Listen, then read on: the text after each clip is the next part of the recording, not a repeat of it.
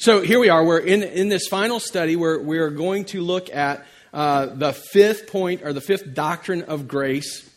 We've been working through it, and as we've done that, we've referred to some of the nicknames or some of the names it's been called in history. We've looked at some of the things that we've defined it as, or come to refer to them as, these doctrines of grace, Calvinism or tulip. But over and over, I have come to you not to defend the acrostic or defend the title Calvinism. I have sought to get us to look at grace, God's grace. And so even in the titles of the sermons, I've been referring to His grace. That's the whole idea here.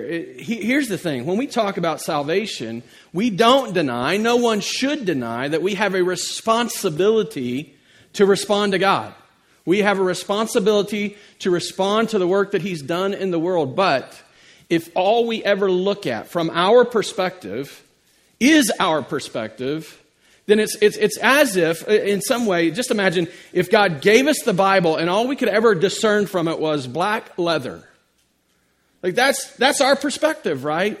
But it's not all He gave us. He gave us the words within it that have meaning and power. And so we don't have to live with just our understanding of our experience in salvation. We can actually, because God has given us a way, we can actually see what He has done in His powerful and in His sovereign work to give us grace, to give us what we don't deserve and what He wasn't obligated to give. And so that has been the focus, His grace. And we didn't start originally by looking at the grace itself, but we began by looking at the necessity of that grace. Why was grace necessary? And this was the point. We believe that God's grace is necessary for salvation because the sinner is unable to come to Jesus on their own. Those were Jesus's words. No one can come unless the Father draws. No one can come unless the Father grants it. No one can see the kingdom unless he is born again. No one can enter the kingdom unless he is born again. This is what Jesus taught us, that grace is necessary. We're absolutely needy. We have nothing to barter. We have nothing to exchange with Him. We can't go and purchase it from Him. This is the glorious grace of God being lavished upon us. This is His work, and it is more than sufficient. It is more than sufficient to save us throughout all eternity. Then we began to look at how that grace came to us. How did we, of all the people in the world, how did we get to experience this grace? The Bible teaches of election, the electing grace, or God's grace that elects, you might say.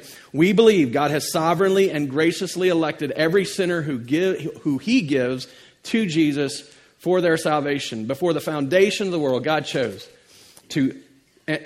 us and predestined us to be His. He chose us to be holy and blameless. He predestined us to be adopted as children, His sons. And so Jesus, as He was teaching about this, talked to His disciples, talked to His followers about who it is, the ones that God has given Him. We didn't come to Jesus. In fact, we can't come unless we are given to Jesus. We have no ability unless God has first given us to Him, and everyone given to Him, Jesus will not lose. That is the electing grace. God's atoning grace was the next stop in our study.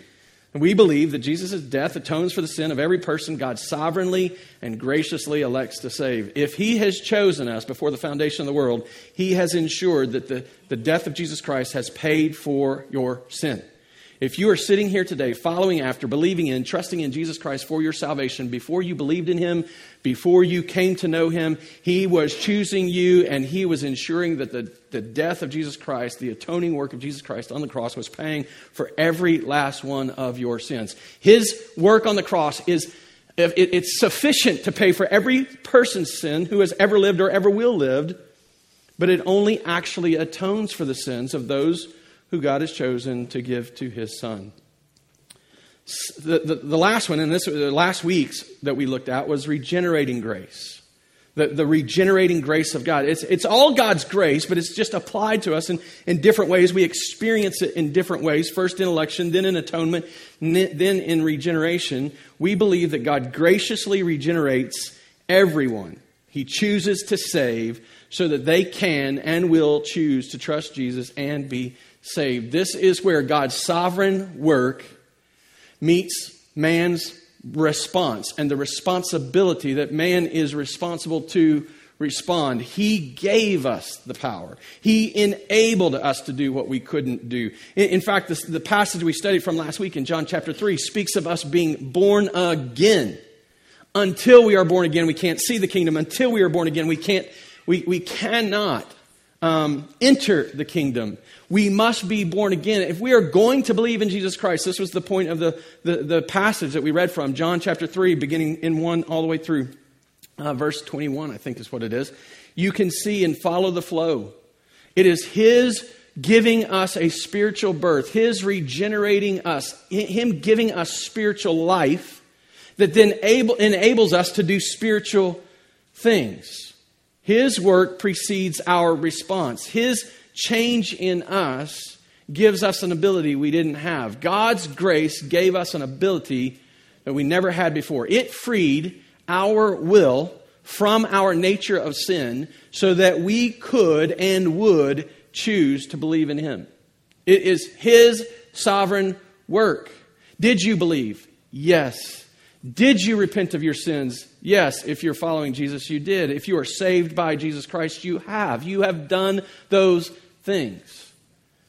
But we did them by a power that didn't originate with us. We did them by His power at work in us. It's God's electing, atoning, and regenerating grace that has saved us.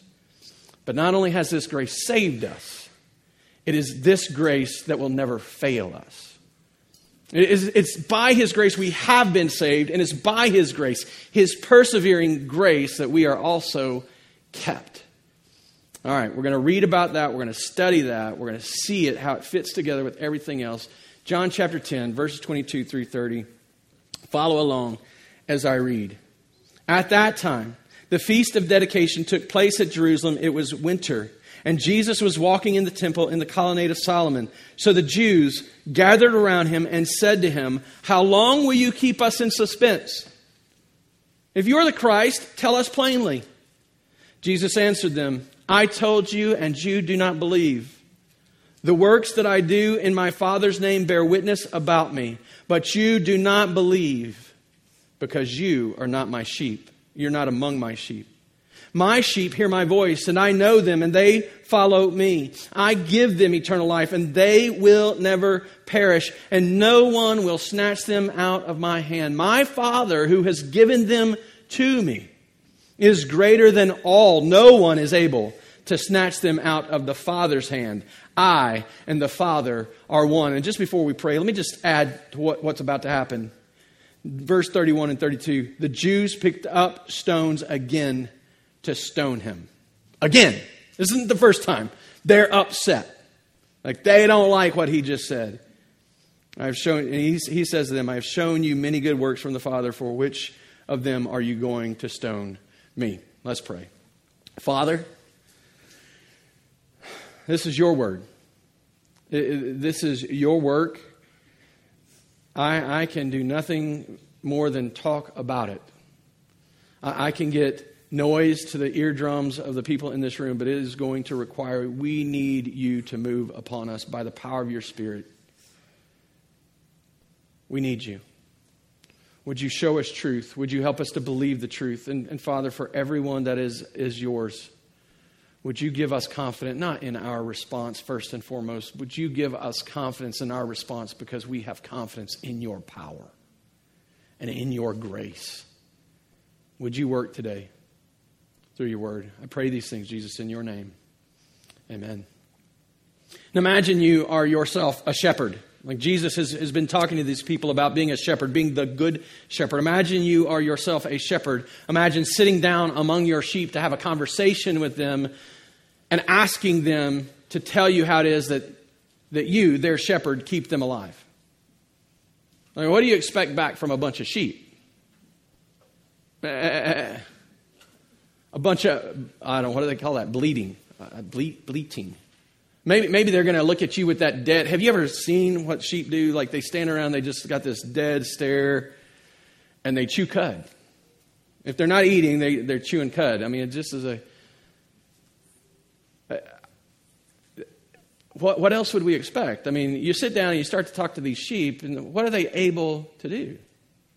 Why would you expect them to be? No one would do that. I mean, it would be ludicrous if you walk out and you see. Yeah, I mean, well, let's just maybe, some of you have pets at home that you talk to, and they understand you to a degree. I don't want to step on any toes, but what do they really know? Like, they don't talk back to you, do they?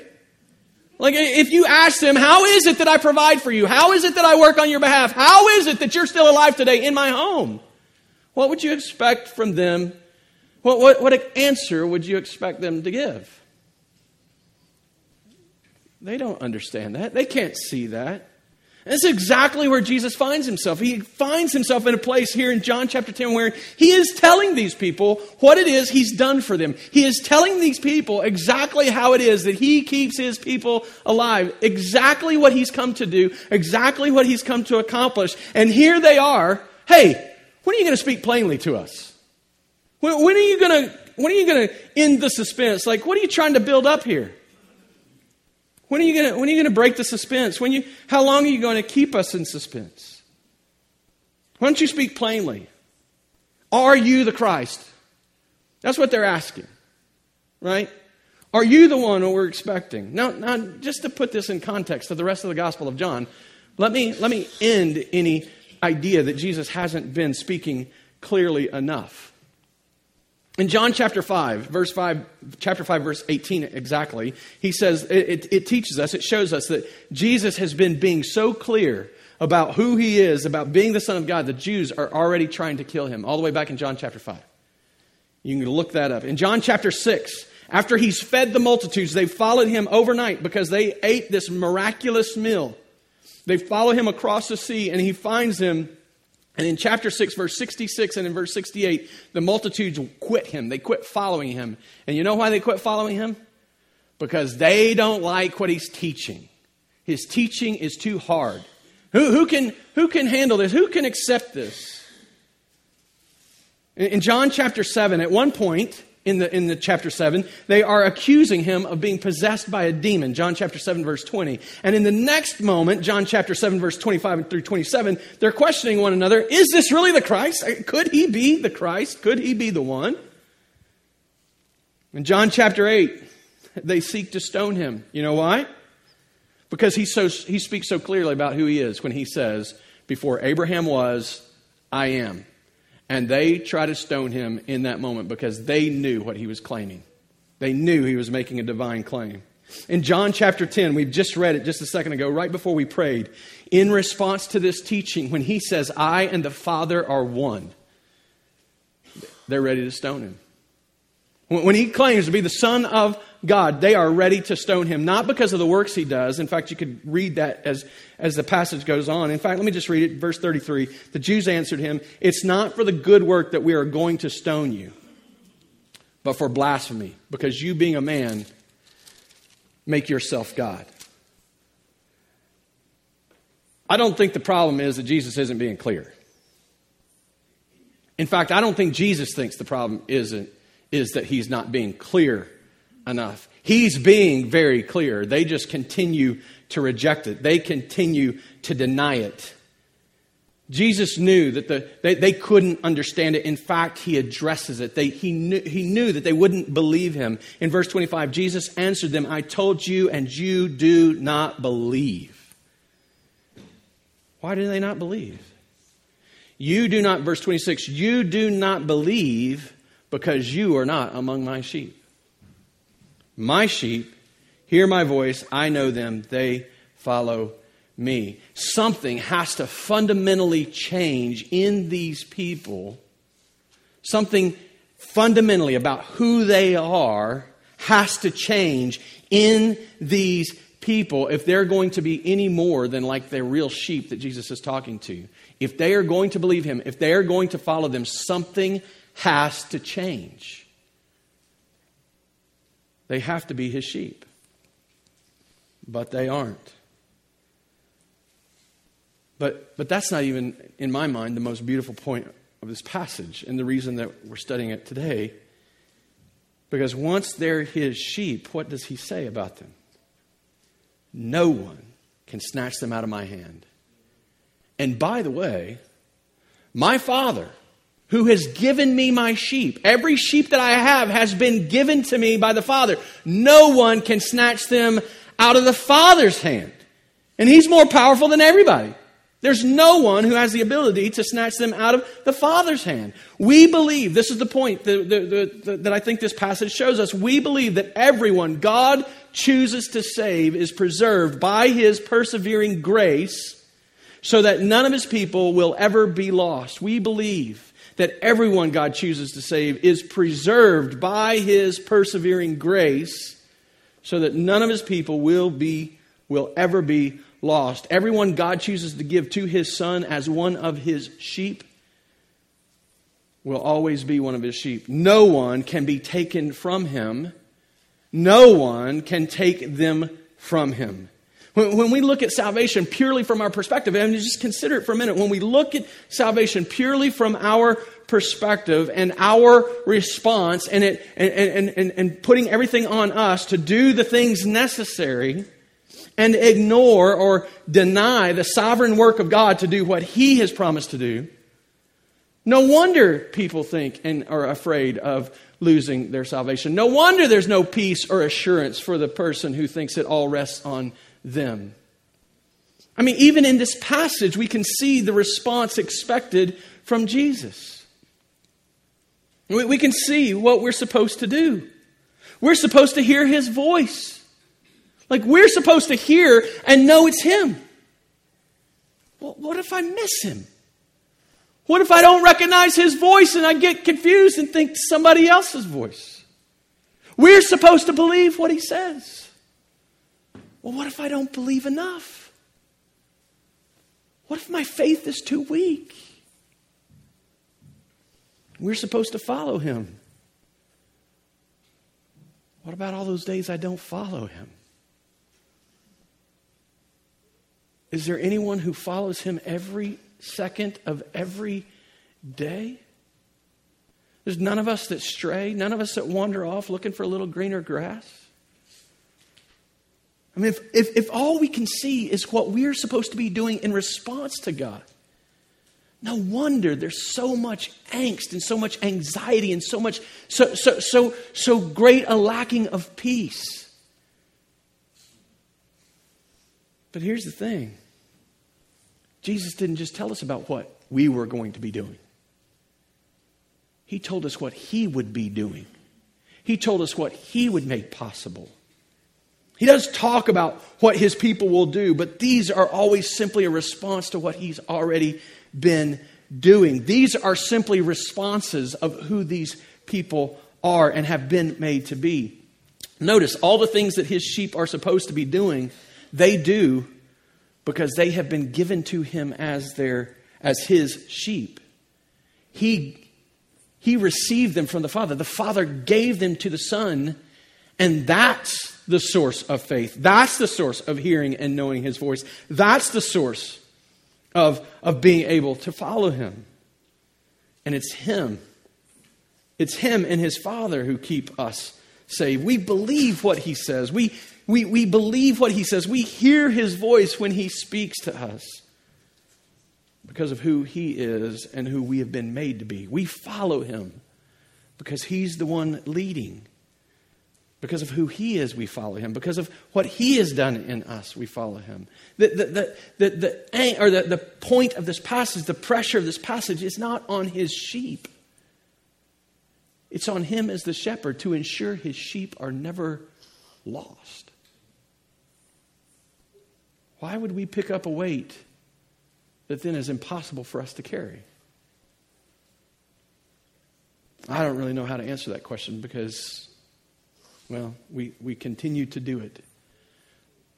Sometimes I don't really know why. Do we have some responsibility? Absolutely. Do God's people stand responsible to obey him. Let me just use this as an illustration. Billy reads 1 Peter, and he calls us. In that prayer, Peter calls us, not in that prayer, in that passage, Peter calls us to, the end of all things is near. Love one another. Be hospitable without grumbling. Serve one another. If you have the gift to speak, you speak as if you're speaking the oracles of God. If you have been given the gift to serve, then you serve as if with God's power. Those clearly are responsibility for God's people. We talk about that all the time. But we don't come to 1 Peter chapter 4, verses 7 through 10 until we've read 1 Peter chapter 1, verses 3 through about 11. You are being saved by the power of God. Your hope in heaven is being guarded through faith by God's power. That's the work that happens that enables us to do what we've been called to do. God's persevering grace, His persevering grace preserves God's people eternally. His grace doesn't just save us for a moment. Jesus said He is saving us forever. No one can snatch them out of my hand, He says. He will give us eternal life. He says that they will never perish. Let's just walk through those three things that He tells us in this passage that He says He's giving us. He will give us eternal life. Eternal means without end. Never ceasing, perpetual, ongoing, without a stopping point. It never stops. Life starts and never stops. They will never perish, He says. It means that there's not a time in all of our existence that we will ever come to a point where we are destroyed. Once we've been made to live, we will always live. There is no perishing after that. No one, He says, can snatch us away. No one can. This is the same language that Jesus has been using, saying that no one can come to the Father. No one can come to me. No one can come to me unless the Father draws him. No one has power. No one can see the kingdom unless born again. No one has power. No one can. No one has ability. And in the same way, no one can take us out of the Father's hand. No one has the power, no one has the ability to snatch us away from God. No one.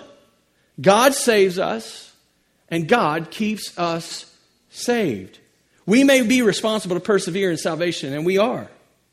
But we are made able to do that as He has called us to do it by His persevering grace. We are made able to persevere because His grace perseveres alongside us. Every day that we live from here on out is a gift of God's grace. His grace is as powerful in your life, keeping you safe today as it was the day that your eyes were opened and you saw His glory and wanted nothing more than to trust in Him.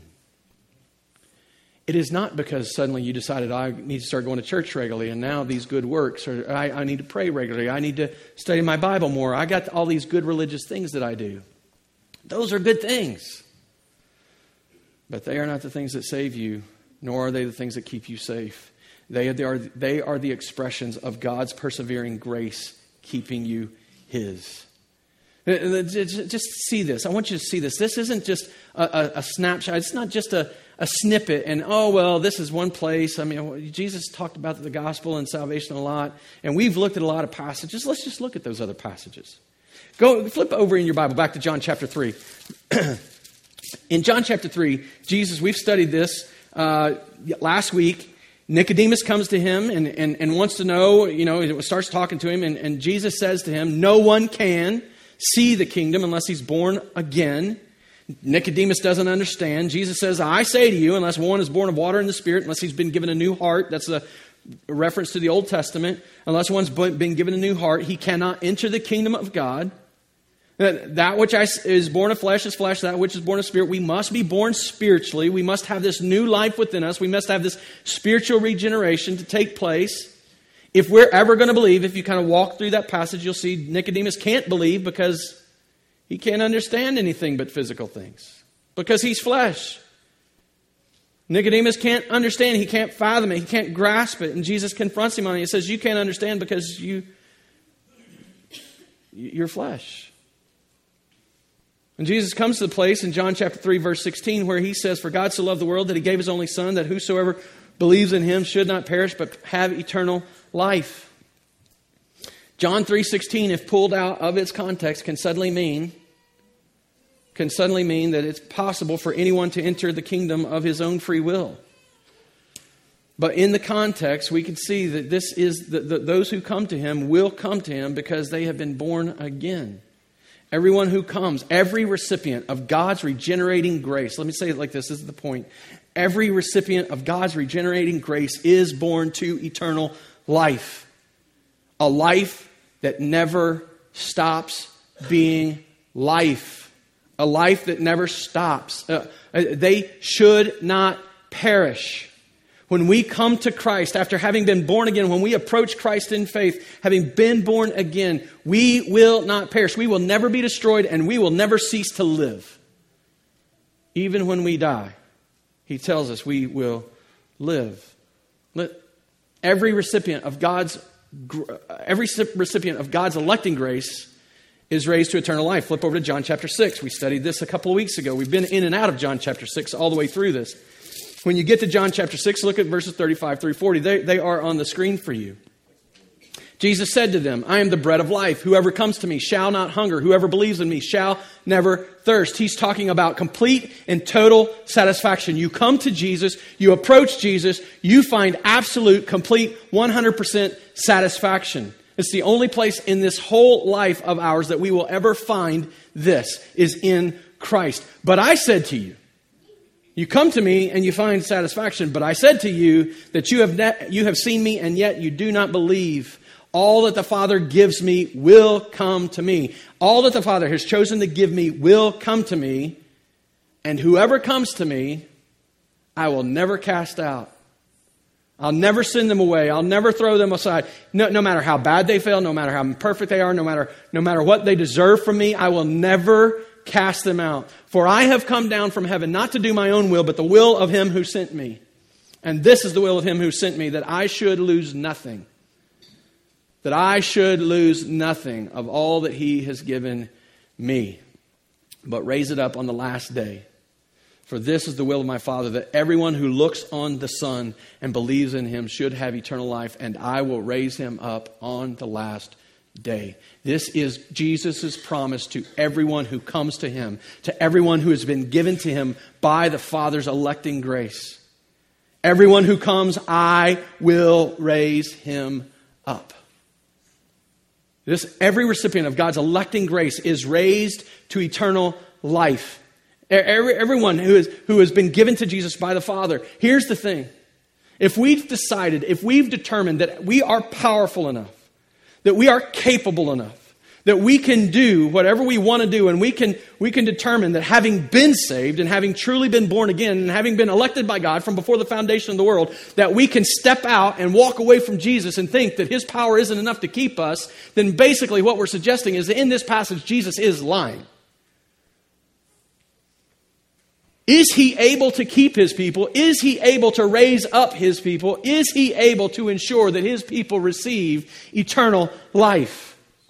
Absolutely. If we say no, then we're suggesting that he's not telling the truth here. And let me just say that, just to push on that just a little bit, if we're saying he's not telling the truth here, then he's not believable anywhere. Well, why would you be trusting him for your salvation to begin with? Every recipient of God's regenerating grace is born to eternal life. Every recipient of God's electing grace is raised to eternal life. Every recipient of God's atoning grace is given eternal life. John 10, here's the passage we're in. Jesus is speaking to the people in the temple. And he's saying to them, hey, listen. Let me just read it instead of summarizing. John 10 through 11. The thief comes only to steal and kill and destroy. I came that they may have life and have it abundantly. I am the good shepherd. The good shepherd lays his life down for the sheep.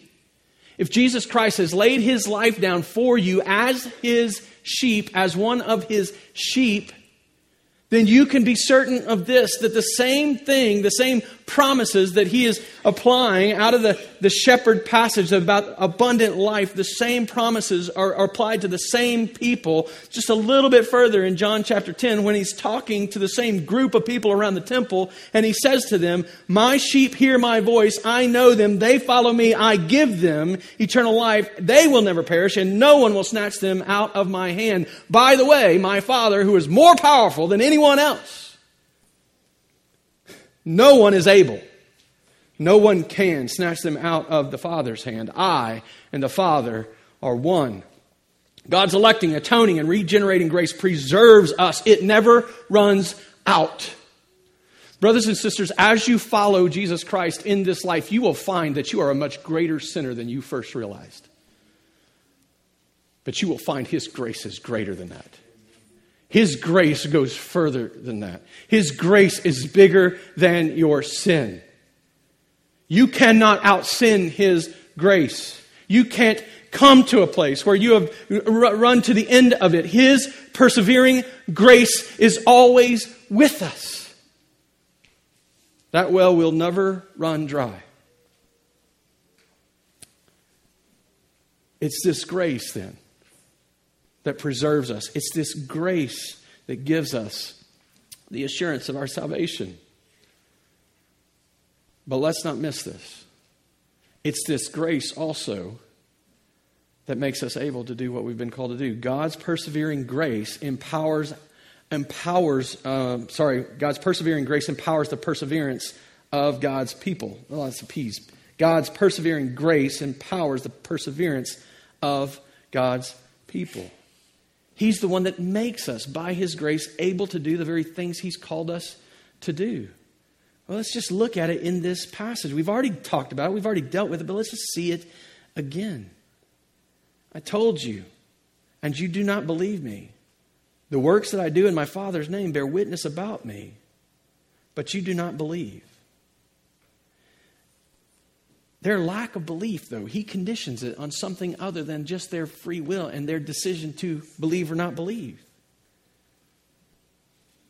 You do not believe because you are not among my sheep. My Father, verse 29, my Father who has given them to me. Given who to me? My sheep. We can't pull these things out of context. We can't decide that God is giving him some group of people other than his sheep. You're not among my sheep. You're not among the ones that God has given to me. And so because you're not among the ones that God has given to me, you can't believe. Not only do you not, you will not. I can talk to you till you're blue in the face, or till I'm blue in the face. But if you're not one of my sheep, he says, it's as if you're really sheep and I'm talking to sheep. But for those that are his sheep, we do hear his voice. We do believe in him. We do follow him. There's God's persevering grace that empowers his people to persevere in his grace. It's God's persevering grace that does this work in us. His persevering grace empowers our profession of faith and our daily living in faith. It's his work, it's his grace in us that enables us to profess faith in the first place and to live daily in that faith. Every genuine profession of faith is a result of God's grace. And every genuine profession of faith will be followed by a life, even if imperfectly, lived in that faith. It may be a weak faith. It may be an imperfect faith. It may be a faith plagued with doubt at times. But it is a faith that will continue. What then about those who don't? Here's the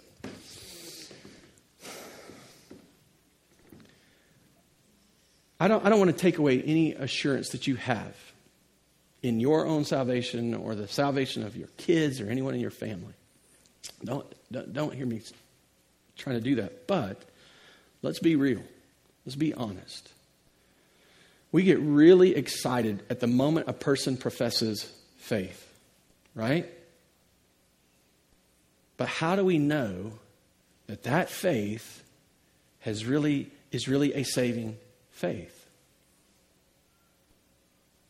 Time tells.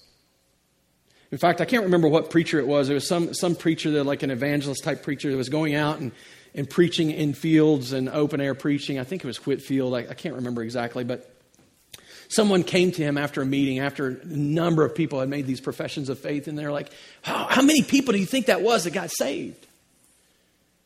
And his answer was, I guess we'll know in about 6 months. We're so quick to get excited about that moment of profession of faith. And please do. Please get excited about it. Celebrate the hope of life. Celebrate the fact that someone's heard the gospel and is responding to the gospel. But if that person has truly been born again, if that person has really received the electing, atoning, regenerating, persevering grace of God, that person won't just believe once. They will believe always. Even if imperfectly. Even if weakly. Not weakly like calendar, in a weak way. See, the beauty of our faith is not that it's strong because we express it. The beauty of our faith is it's strong because it's made strong by our Savior. He's the one that keeps us. He's the one that no one can snatch us from. He's the one that protects us every day. God's persevering grace empowers our profession of and daily living in faith. What about the ones who don't? Well, there's all kind of passages I could refer to. There's people that I could refer to. Judas.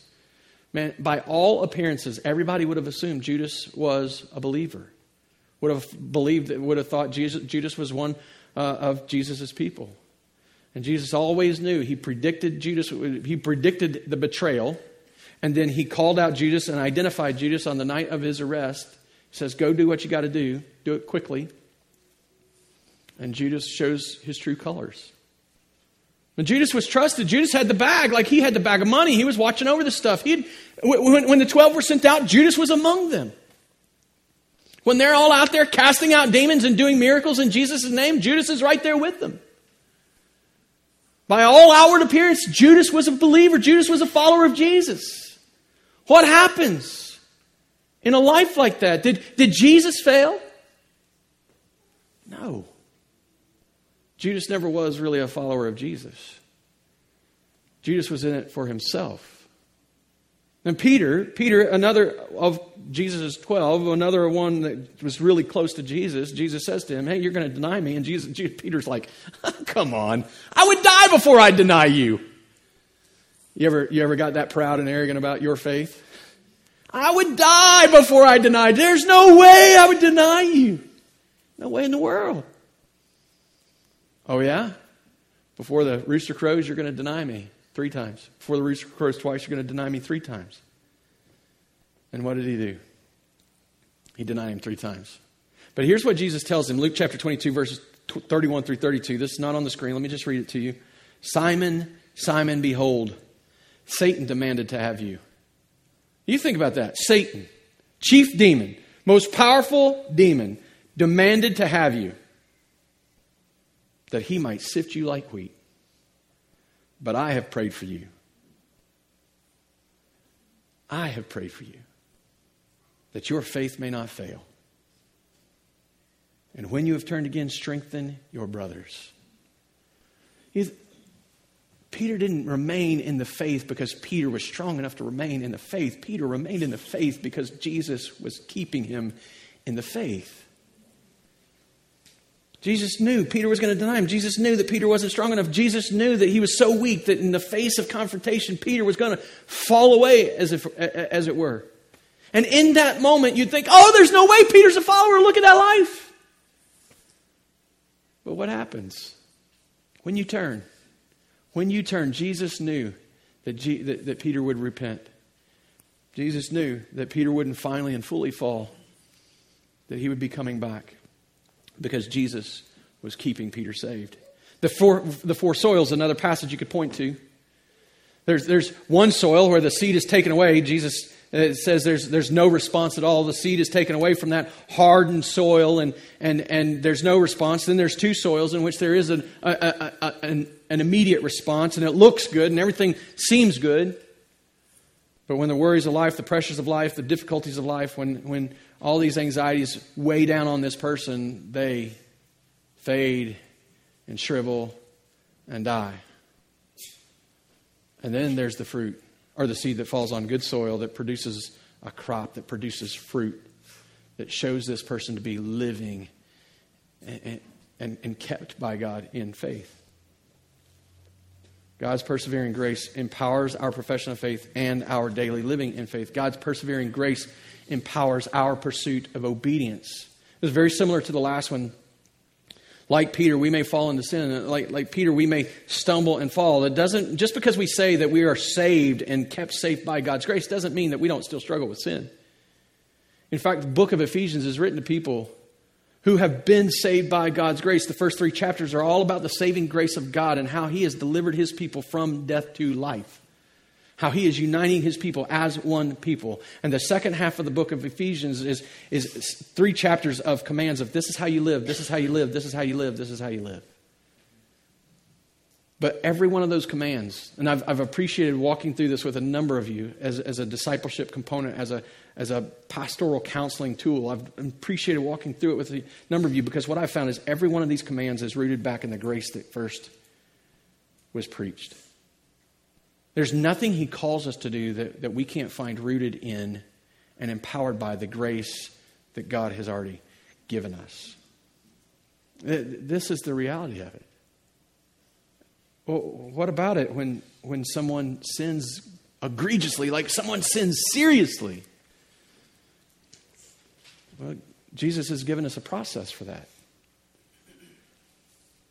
We've been baptizing a lot of people here recently, and since the beginning of the new year, we've baptized nearly weekly. Not every week, but nearly weekly. We have baptized someone. And we'd love to say, oh, that baptism, that means they're saved and they're not anything to worry about ever again. But that baptism, what that baptism really shows us is that this person has come public, has stepped out so that the world can see them and say, I'm a follower of Jesus Christ. And I want to be discipled and I want to be disciplined as one of His sheep, as one of His people. I want to walk in this way. And so He gives us a process by which He says, discipline one another, strengthen one another, as He says it to Peter, strengthen your brothers. And when we'll go to one another, when we see one another in sin, when we recognize a pattern of sin in one another's life, what does He tell us to do? Go and confront the brother. Talk to him. Call him to repentance. And if he doesn't repent, what's he supposed to do? Bring somebody with him next time. Bring a couple. Bring some witnesses and love the brother enough to go to him and say, hey, repent of your sin. Turn back. And if he doesn't, what are they supposed to do? Go to the whole church. Love the brother enough. Repent. At any moment, if the brother repents, discipline stops and discipleship continues. Jesus knows what He's doing.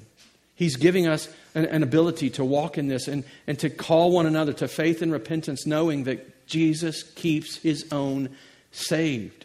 We don't deny the importance of our obedience, but we recognize that we are made able to continue in obedience because Jesus Christ in His grace is never insufficient for us. It never ends. It continues on. It perseveres our whole life. Even when we see someone in serious sin, like in 1 Corinthians 5, where Paul says, kick that brother out, remove fellowship from him. What's the attitude that he tells them to do it in? One of hope, of restoration. We have the hope of restoration because we can't see into the person's heart. We can't see if grace has really made this person alive. But we can be certain. If they have been made alive, there will be a point where they will return. If they have truly been born again, they will never finally and fully fall away. And we can speak truth to one another. We can call one another to live in the way that God has called us to. We can pursue obedience together because God's grace never fails. Finally, God's persevering grace empowers our endurance in suffering and spiritual warfare. It's so easy when things get tough to begin to think that in some way God has left us. I have had the privilege of sitting with a number of people as they have dealt with some of the hardest days of their life. And they ask questions of what did I do to make God so angry with me? Where is God in this? I thought the Christian life was supposed to be filled with joy and goodness, and why am I hurting so deeply? Brothers and sisters, it's in the midst of the depths of suffering that we find His grace most beautiful. He has never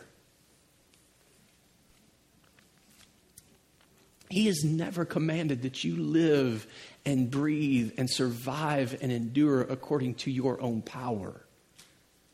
He has always said, listen to me, come to me and find rest. Come to me and know the power of God. Come to me, He says. It's His persevering grace that empowers us to endure in suffering and spiritual warfare. I referenced Ephesians just a minute ago where Paul opens with the gospel. The first 3 chapters of the gospel, or the first 3 chapters, are nothing but gospel grace. The second 3 chapters are instruction on how to live in this grace, what to do now that we are experiencing God's grace. And in the final chapter, or in the final paragraph, he reminds us we are in the midst of a spiritual war. And to put on the whole armor of God, the whole armor, not just a piece of it, the whole armor. And every piece of the armor, he roots back into the gift of God's grace that's been given us. The breastplate of righteousness, the helmet of truth, the shoes of the gospel. All of these are God's grace. You and I can stand in the midst of the day of spiritual warfare because we have the gospel about us. The shield of faith, the sword of the Spirit. These are God's gift of God's grace so that we can stand. He empowers us for this. Like sheep, we're so quick to wander off and eat from fields of other shepherds, thinking that in some way that's going to be a good one. That grass is a little bit greener.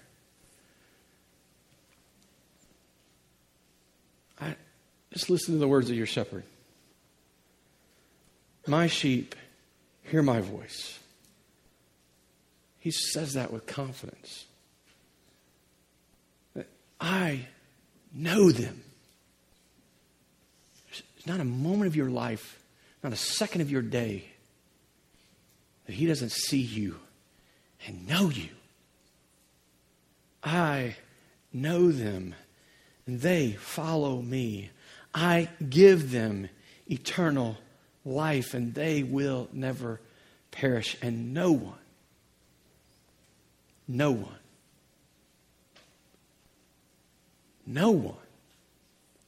will ever snatch them out of my hand. He has you. He's got you. Trust Him. Follow Him. Listen to Him. Hear Him. He is by Him and in Him and for Him. It is His grace that's washing over us every day.